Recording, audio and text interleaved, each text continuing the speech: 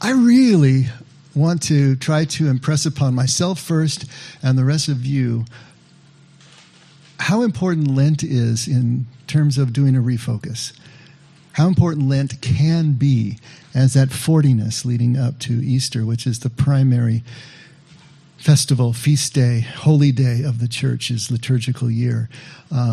It represents new life. It represents everything that it means to be a follower of Jesus. And to have that period of time leading up that quiets us down, cleans us out, clears the decks, is just really, really important to me. And yet I find it hard to do, and you probably do as well. Life intervenes. Things happen. But to come back to that place where we are dedicating this time in some way, shape, or form is really, really important.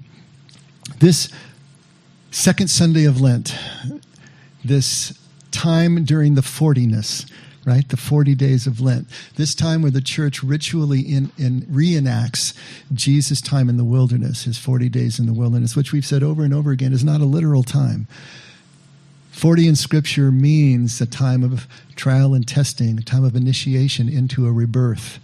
And that is what every 40, when it's used this way in Scripture, is all about. And we see it over and over and over again. It's the wilderness period. It's the period that we talked about last week, or after the big mountaintop experience, after the revelation, after the epiphany. Then comes the time of consolidation. Assimilation is probably the most important thing. We were talking about communion as being a time of assimilation, taking into ourselves all that God is, to realize that we are connected in such a way that there's no daylight between us. Whatever animates God animates us. God's love doesn't initiate with us, but flows through us.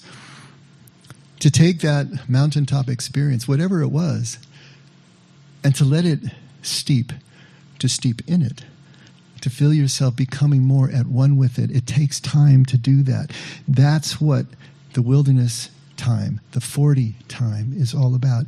Every time that it is used in Scripture that way, and we see the same shape with all the heroes of our faith, whether it's Moses, whether it's Noah, Jesus, the apostles, they all had to go through the same period, the same shape. Why do we think that we're any different? We're not. If we really want to follow Jesus in terms of what he understood a follower to be, we are going to have to go through the same shape. We're going to have to move into that fortyness. Not a literal 40 days.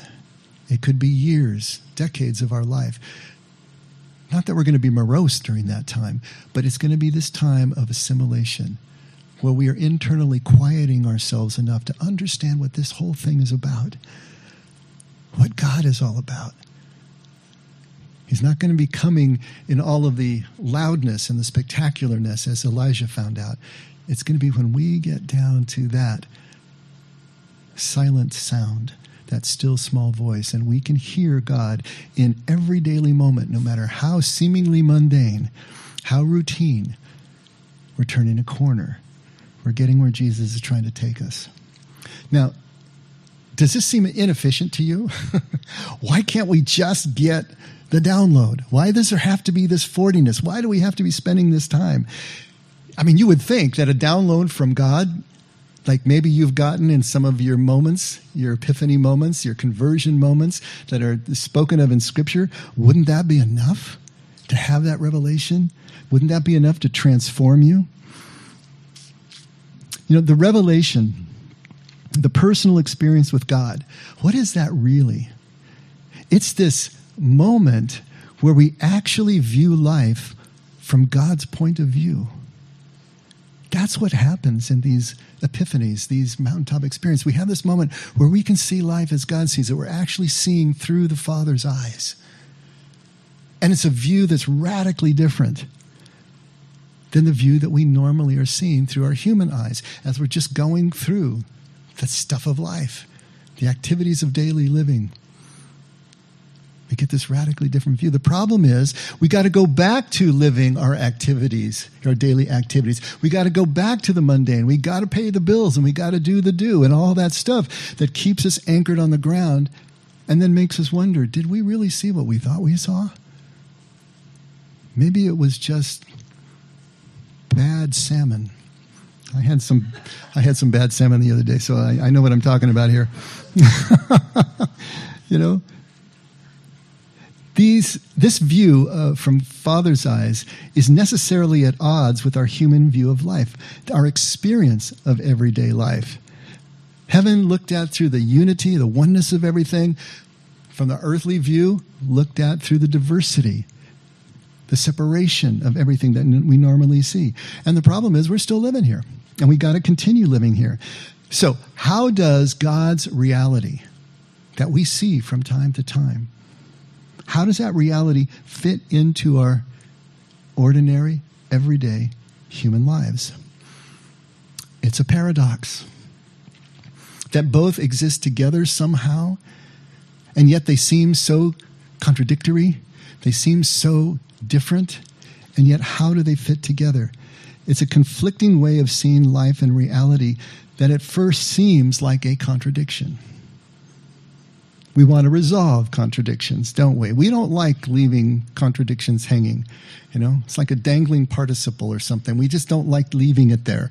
We got to do something with it. We got to tie it together with a bow. We need these things resolved. But once we do that, we've lost the paradox that was driving it in the first place. Now, what's the difference between a contradiction and a paradox? Well, a contradiction are conflicting or opposing elements within the same system.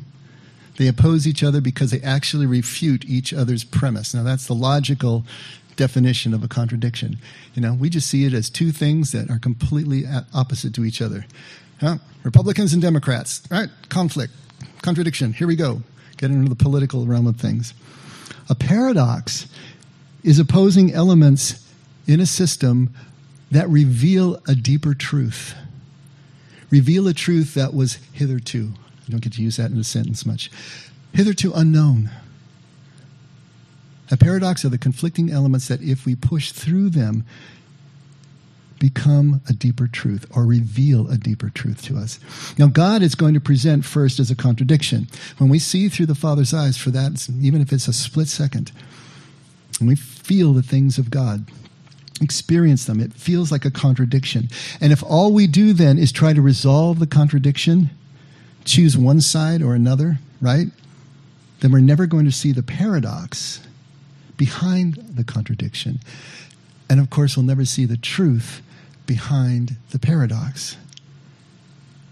A paradox is never resolved. That's not the point of a paradox. It's not there to be resolved. It's there to be worked through, because in the working through, then we find that truth that fills the gap between the two. Now, one of the greatest paradoxes in Christianity, of course, is the Trinity. How can God be three and one at the same time?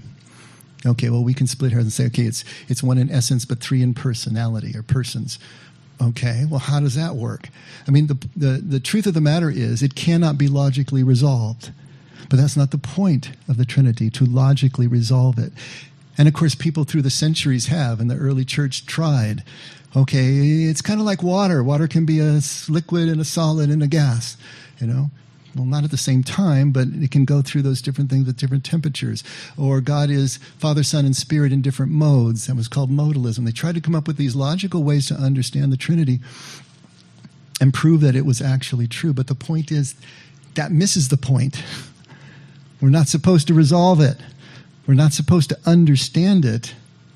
But the working through it takes us into a deeper truth. As we start to relate how this relationship within the Godhead can possibly relate to our relationships in life, our relationships both seen and unseen, a deeper truth starts to emerge. Not by explaining it, but by something else that's happening. Remember when you were a kid and you were taking math classes, or you took a math test, and the teacher said, you can't just put the right answer down, you had to show your work? Remember that? Wasn't that just frustrating as all get out? I got the right answer.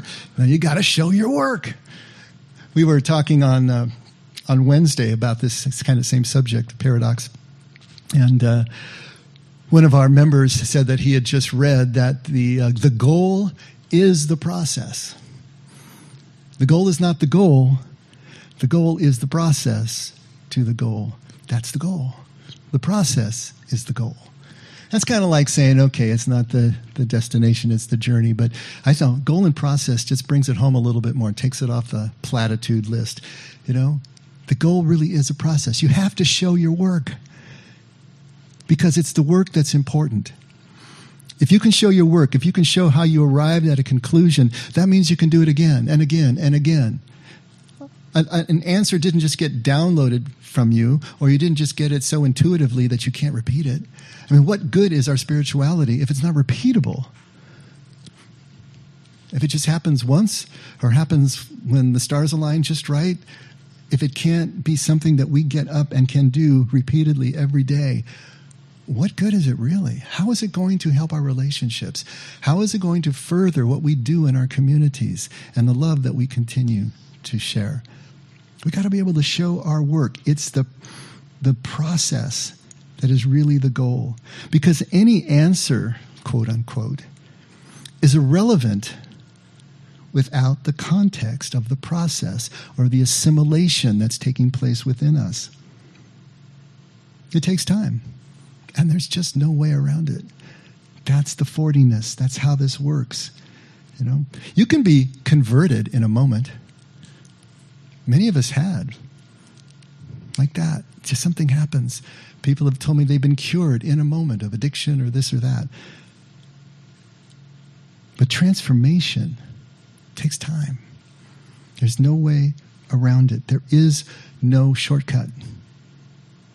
You got to be wrestling through your paradoxes, wrestling through the paradoxes that life presents to us, and there's plenty of those, and wrestling through the paradoxes that our faith presents us as well. All it really means is the work that we do through it, not some sort of answer that we can try to express. Because as soon as we resolve it, as soon as we think we understand, we can put it on the shelf, and it's no longer relevant to our lives.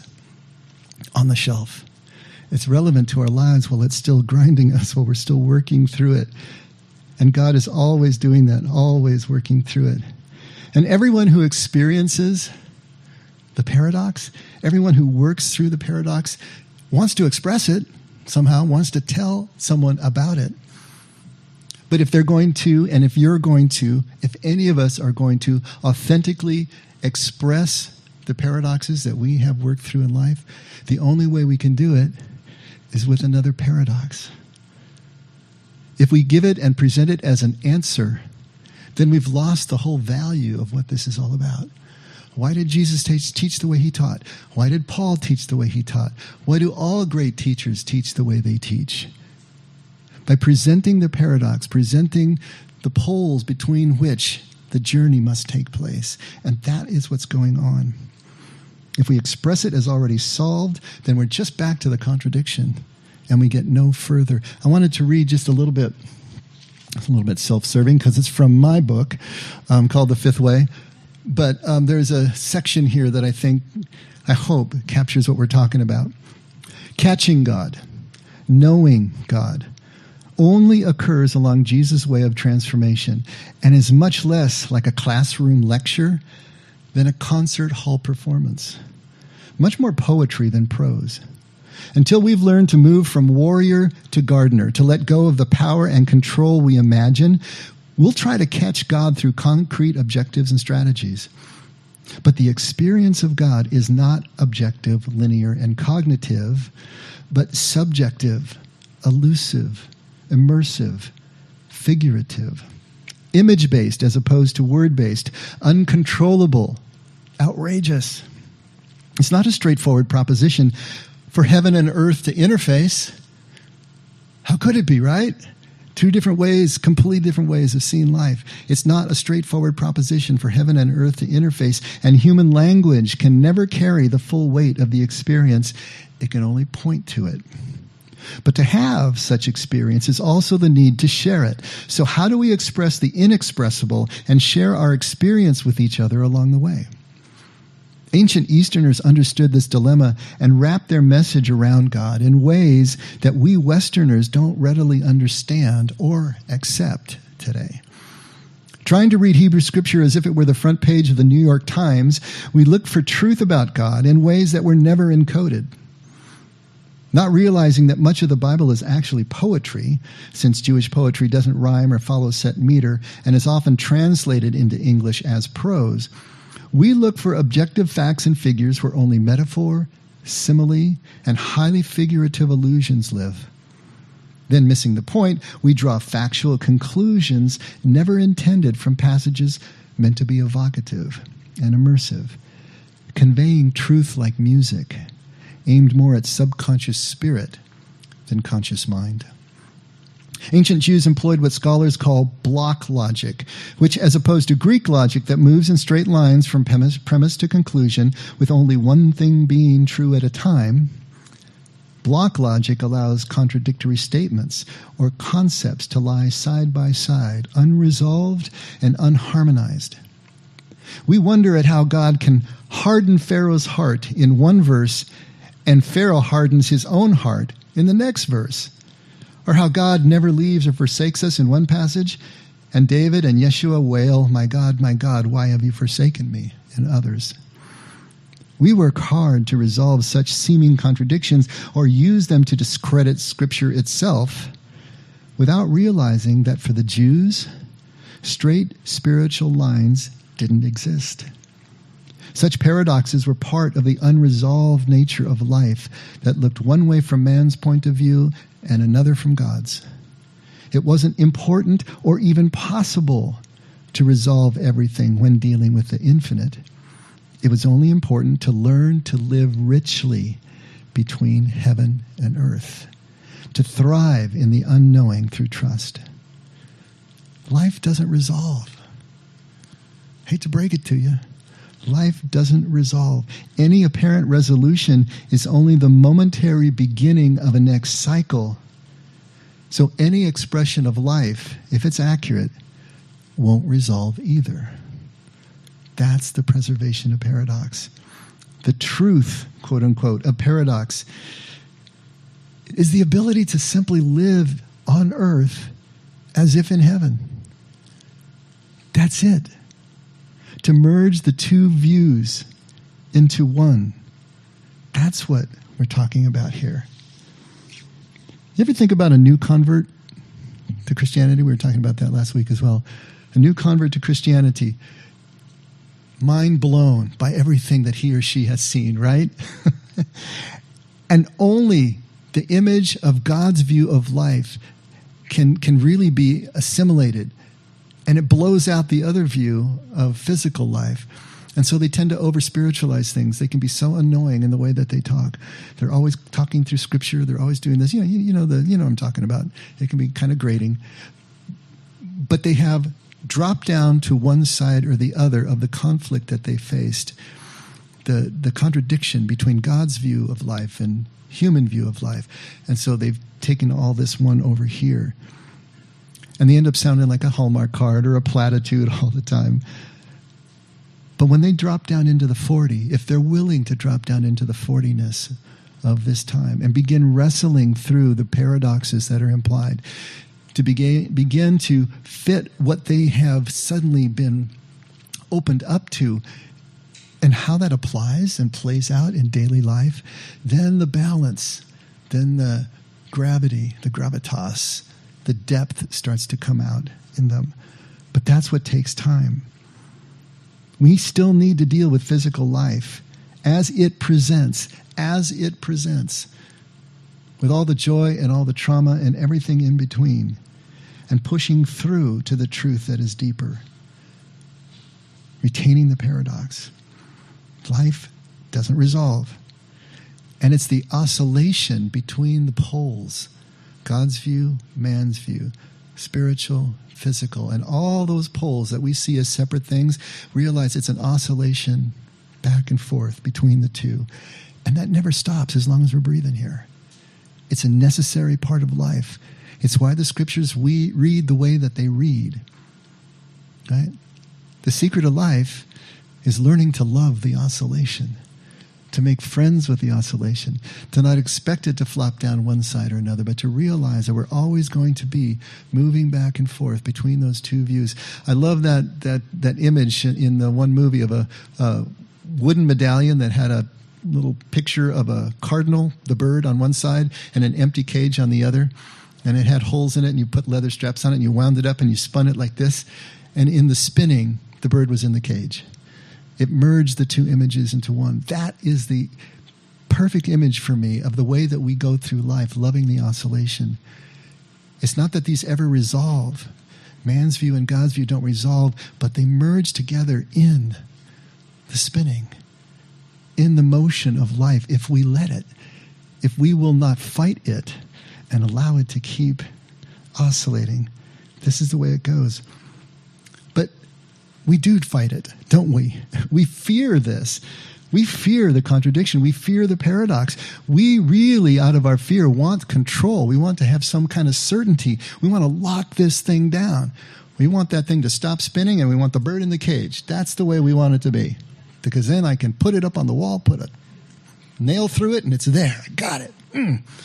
Doesn't work that way. But the truth is that if we will let life be what life really is, that's the way that the trust begins to really set in. When we let go of the control, when we let go of our need for certainty, and then we can start to realize, yes, I trust that God will never abandon me, but man, I feel like I'm completely abandoned more often than I would like to admit. So if I feel abandoned, and yet cognitively I know that God never forsakes or abandons me, what the heck do I do? Well, it seems to me I got three choices. I can either pretend that I don't feel abandoned and put on a really good front for everybody and say, I am a strong believer in faith.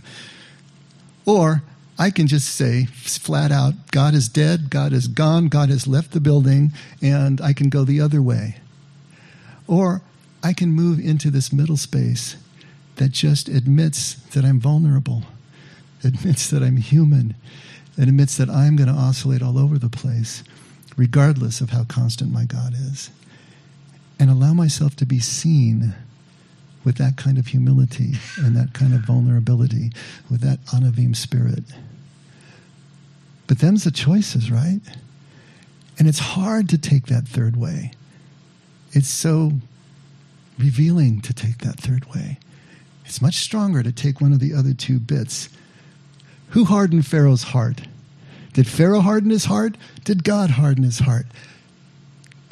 Literally laying side by side in adjacent scriptures and adjacent verses within Exodus. I don't know. From God's view, from man's view, what's really important is who hardens my heart when my heart gets hardened. How does that work?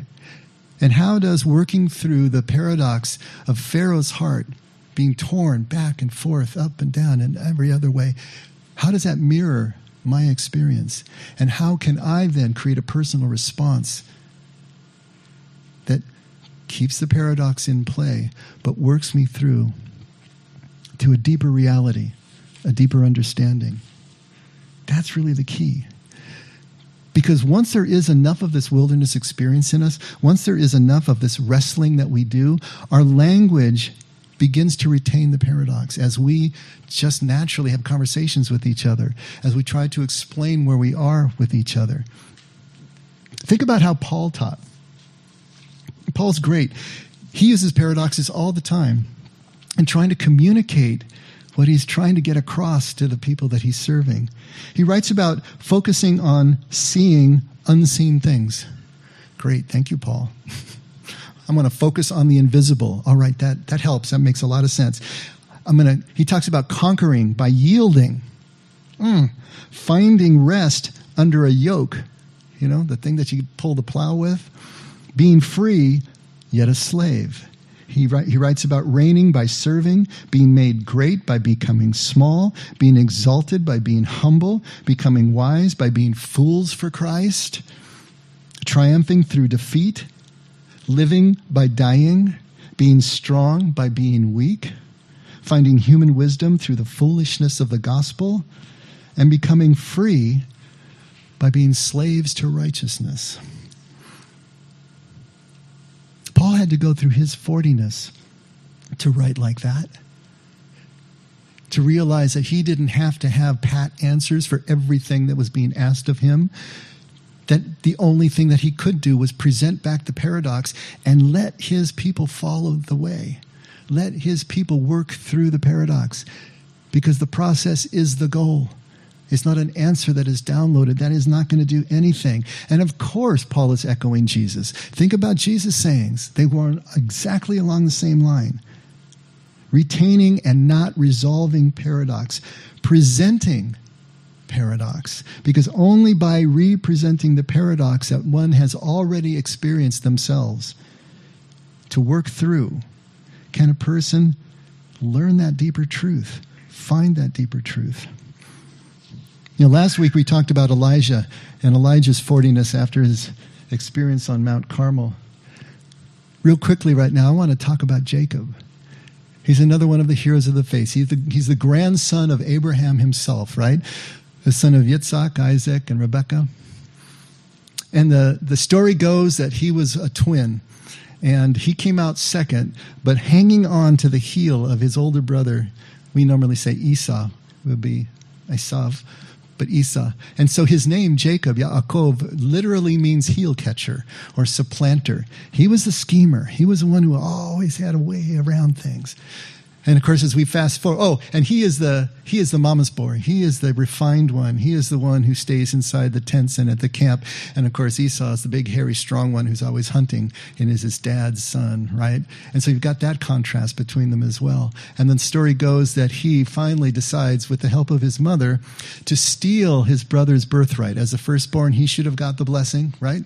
And he would have had the inheritance, but Jacob puts on sheep's skins so that when his father, who has now become blind in his old age, feels him, he feels the hairiness of him, and he gets the blessing, and Esau doesn't. Well, when you can imagine, when Esau hears about it, he's not too pleased. And he vows to kill Jacob as soon as his father dies. And of course, mother hears about that, and so Jacob takes off, and he takes off north, and he's going to go up to Haran, which would be right over the border from Syria into modern-day Turkey. That's a distance of about 450 miles from Be'er Sheva, where they were in the Negev. That's a southern part of Israel today. So he takes off on this journey. He's one day out. That night, it's dark. He has to go to sleep. He has no place to sleep. All he has with him is his staff, his belongings he can carry. He's walking. Doesn't even say that he has a camel. And he lays down, and gets a stone for his pillow, and that night he has this dream that is a vision, the famous Jacob's ladder that you've probably heard of. It's this immense ladder that's seated in the earth, but goes all the way up to heaven, and heavenly beings are passing up and down the ladder, and he hears God giving him a promise, just like he gave his grandfather Abraham, that he would have the inheritance, he would have the nations. His descendants would be like the dust of the earth. They would be so many. That's his mountaintop experience.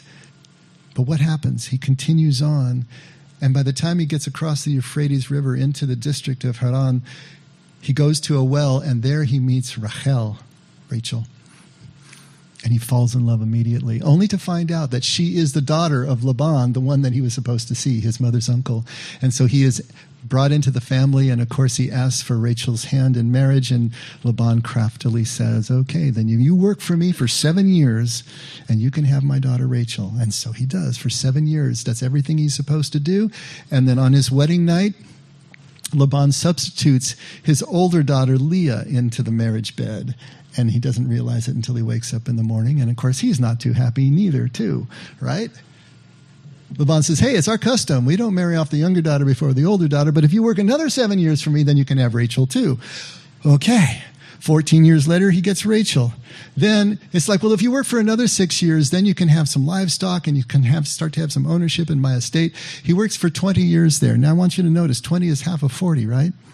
At the 20-year mark, he finally hears the Lord's voice saying, it's time for you to go back to your land. It's time for you to go back home again.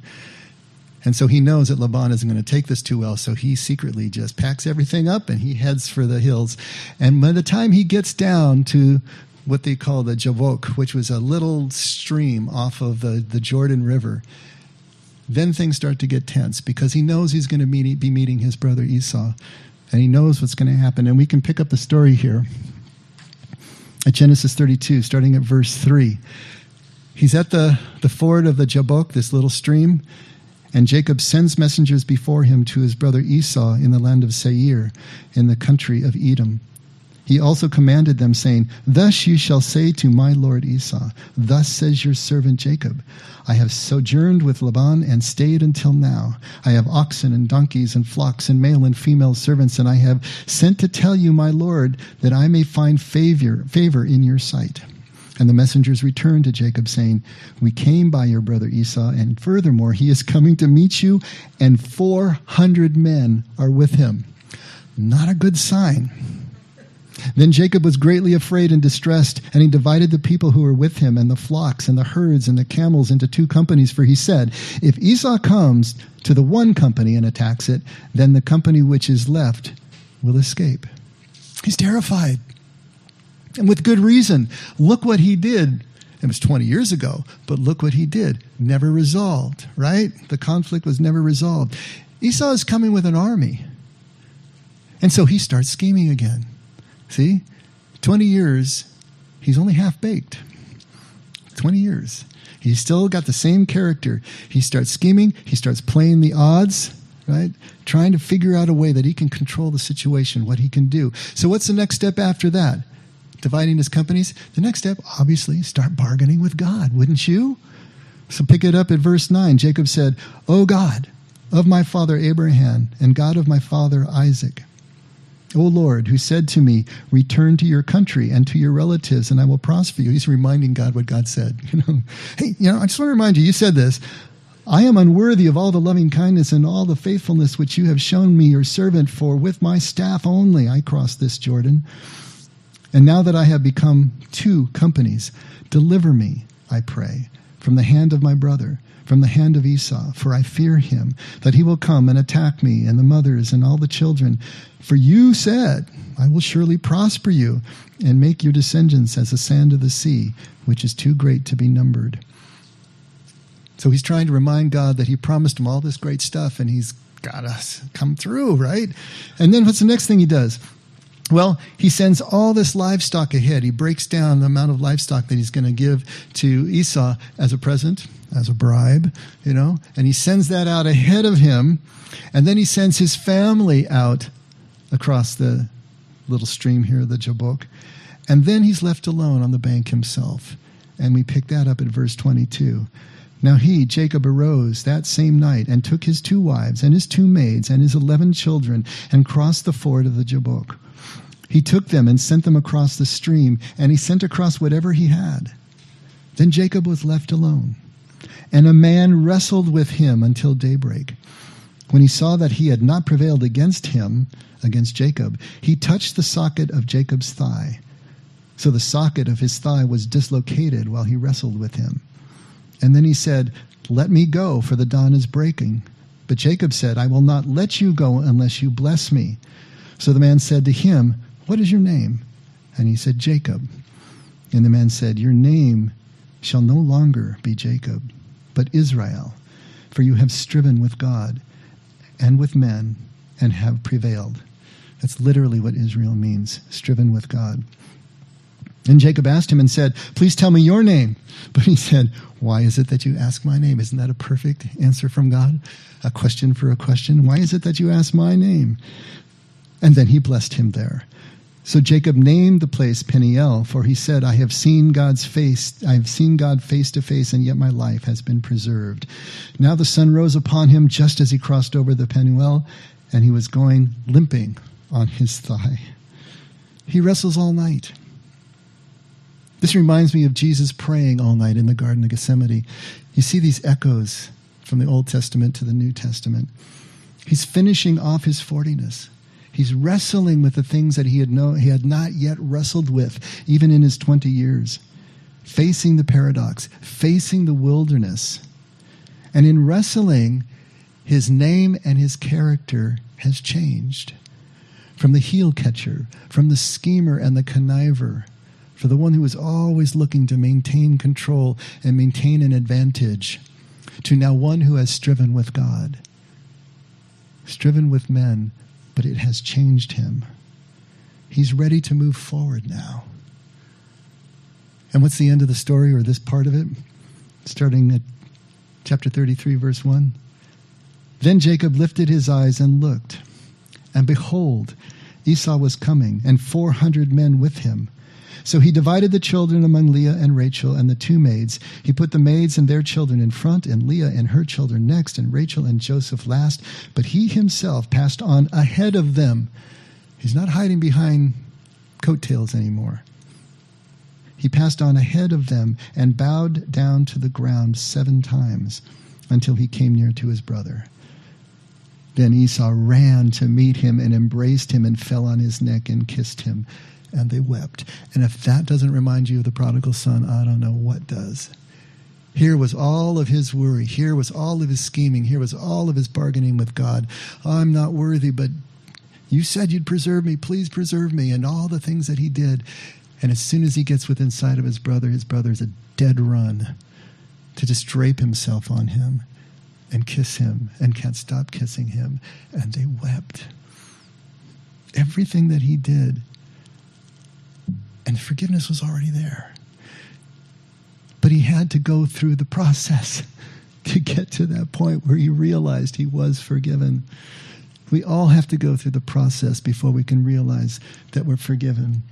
We have to go through the process before we can realize the goodness of the good news that we're as forgiven as we want to be. And this is where he came from the moment of the Jacob's ladder revelation to the fortyness of however long that was, between the 20 years he spent in Haran to this wrestling. It took him beyond the contradiction, through the paradox, and changed him, made him into something completely different. Now, if you think about it, one of the greatest paradoxes in Christianity, as we said, is the Trinity. The Trinity and the concept comes from the fact, the conflict, the contradiction comes from the fact that the Jews were fiercely monotheistic. They believed in one God and one God only. But now this group of followers of Jesus had experienced their God, not only as Father God, the King of heaven, but now as this man that they walked with and ate with and loved as a brother for all those years as God's son. And then when Jesus leaves the physical earth, now they're understanding God as spirit, not somewhere up there in the third heaven, but right here with them, blowing through the rooms of their houses, empowering them in ways that they never experienced before. How do you resolve that? How do you deal with that? One God, we know that it's one God, but we've experienced him in these 3 different ways. What do we do with that? 300 years the church was fighting and tearing itself up over these issues. And of course, there were those that were trying to resolve the issue by dropping down on one side or another. God was all one. God was all 3. How do we deal with this? And the Arian controversy was literally tearing the church apart by the time Constantine finally called the first church council at Nicaea in 325. And they came up with a political answer. Okay, he's 1 and he's 3 at the same time. He's 1 in essence, he's 3 in persons. And of course, that solved nothing, but it wasn't supposed to. The Eastern fathers, the Cappadocian fathers, are the ones who came the closest to getting something that made sense. They called it perichoresis, which literally means circle dance. It was kind of whirling dances that the Greeks do, and they still do to this day. It's kind of like the spinning of that wooden medallion where it fuses. These people are spinning so quickly that they're just fusing into a circle, and they saw it in the same way, that the motion of God's Spirit fused the persons together in such a way that it was one in essence. But it was all based on motion. As we try to apply whatever the Trinity means to us, if we keep it out there as a theological argument, and we keep it out there and trying to understand it in some logical way, we're missing the whole point of what the Trinity is about. It came from this deep experience of God in these different ways in individual people's lives and their lives as a community.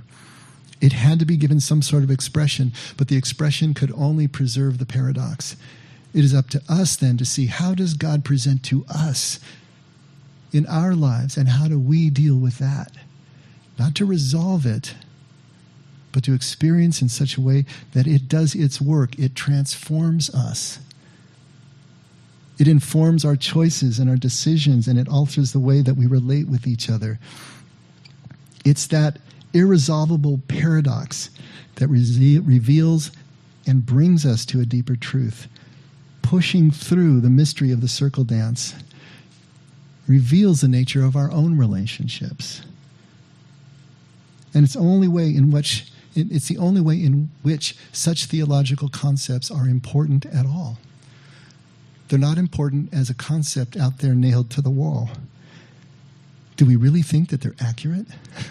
Does this really accurately describe a Godhead? I don't know, and neither do any one of us, but that's not the point. The goal is the process. We need to show our work here. When Jesus says, love those who persecute you, what do you do with that? Because if you just think about it, it makes no sense. But if you really try, not just accept the saying because it's in the book, accept the saying because Jesus said it, what journey does it take you on as you really try to deal with people who are attacking you in the same way that you would deal with yourself? The care that you give yourself, that you would give them, what kind of journey will that take you on if you really try to push through the paradoxes? All the paradoxes of Scripture, all the paradoxes that life presents us. If we just choose a side, flop down, and build a fort around it, we may think that we understand conceptually, but all further forward motion stops at that point. We don't get any further toward the truth at that point. Faith has been stopped as the motion, and a meaninglessness sets in that eventually will break us down. Embracing the paradox is our fortyness, is our wilderness that keeps faith alive. One last little reading, this time from Richard Rohr. It's amazing sometimes his meditations and what I'm thinking about just kind of coincide, and this came up last week. He writes, actually he's quoting St. Augustine here, 5th century. If you understand it, it's not God. I like that. Simple, to the point. If you understand it, it's not God. God is mystery and not anything we can wrap our little brains around. A verse I had memorized in my childhood comes to mind. Trust in the Lord with all your heart and do not lean on your own understanding. Proverbs 3:5. For the first time it dawned on me, there's a difference between doubting God and doubting my understanding of God. Just as there's a difference between trusting God and trusting my understanding of God. Would I be able to doubt my understanding of God while simultaneously trusting God beyond my understanding? Here's a paradox to push through, huh? In a strange way, that question for the first time in my life allowed me to see God as a mystery, distinct from my conceptions of God. It's wonderful to be blessed with such a clarifying insight, yet sometimes it takes a longer and more painful dark night of the soul, wrestling, wilderness, to free us from our inadequate concepts of God. John of the Cross, he was a 16th century Spanish priest, mystic, theologian, says that the dark night is God's best gift to you, intended for your liberation. These times that we so fear, these times that we want to avoid, these wilderness times, are God's best gift to you, intended for your liberation. It is about freeing you from your ideas about God, your fears about God, your attachment to all the benefits you have been promised for believing in God. That's a good one, right?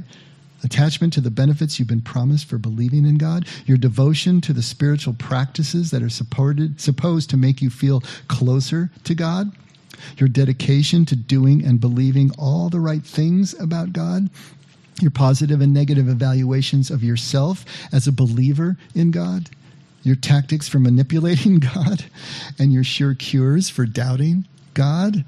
All of these are substitutes for God, John says. They all get in God's way.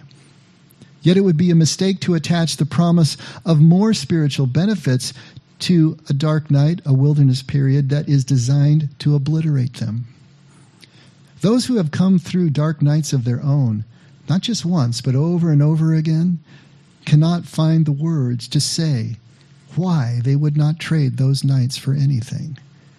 Yes, they were times of great loss. Yes, the soul suffered from fearful subtraction. Yes, a great emptiness opened up where I had stored all of my spiritual treasures. And yet what?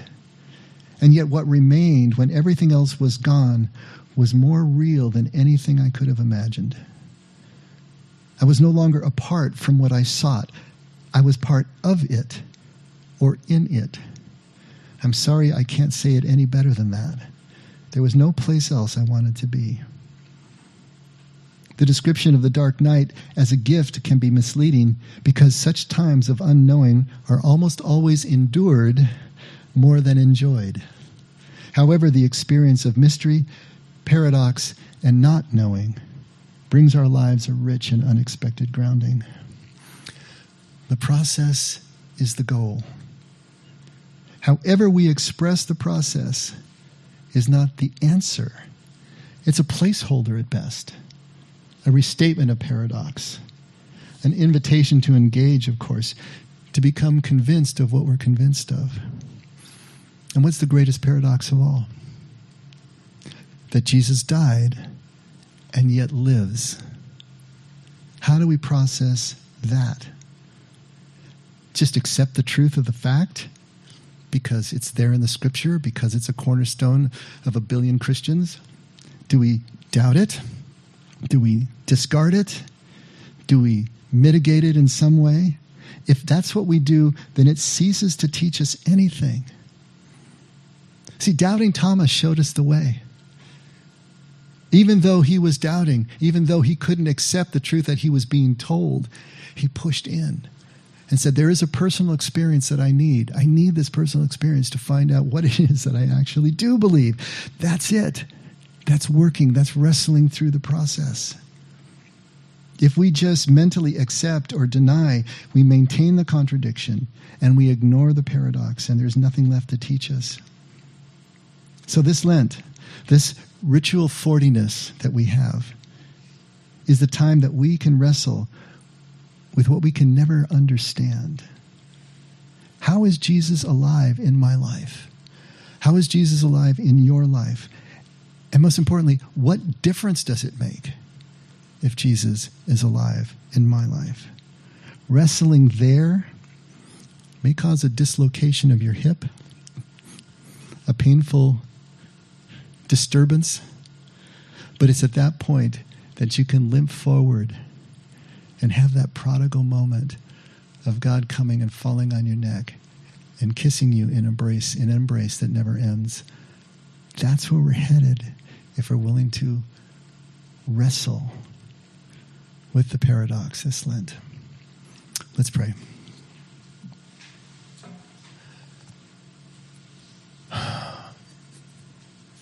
Father, obviously you know how difficult this is for us. We do pray that you will be with us in such a way that we can see and feel you when we really need you along the way. The wilderness, by its definition, is working through things, feeling apart from things, and trying to work our way back home. But as we do that, Lord, we pray that there will be that sense of your presence, even as we go through our mental gyrations. We know what you have promised, Lord. Help us to find the strength to make it a real part of our lives, a deeper part of our lives, something that we are completely convinced of that allows us to trust you even in the difficult times. Thank you for everything that you've given us, all the resources we need. Help us to keep turning instinctively to face you when we are losing hope, when the doubt is setting back in, to keep moving with you in that circle dance and know that we know that everything is all right. Father, thank you for loving us this much. Never let us forget we can only love because you loved us first. And we pray this in Jesus' name. Amen. Let's all stand.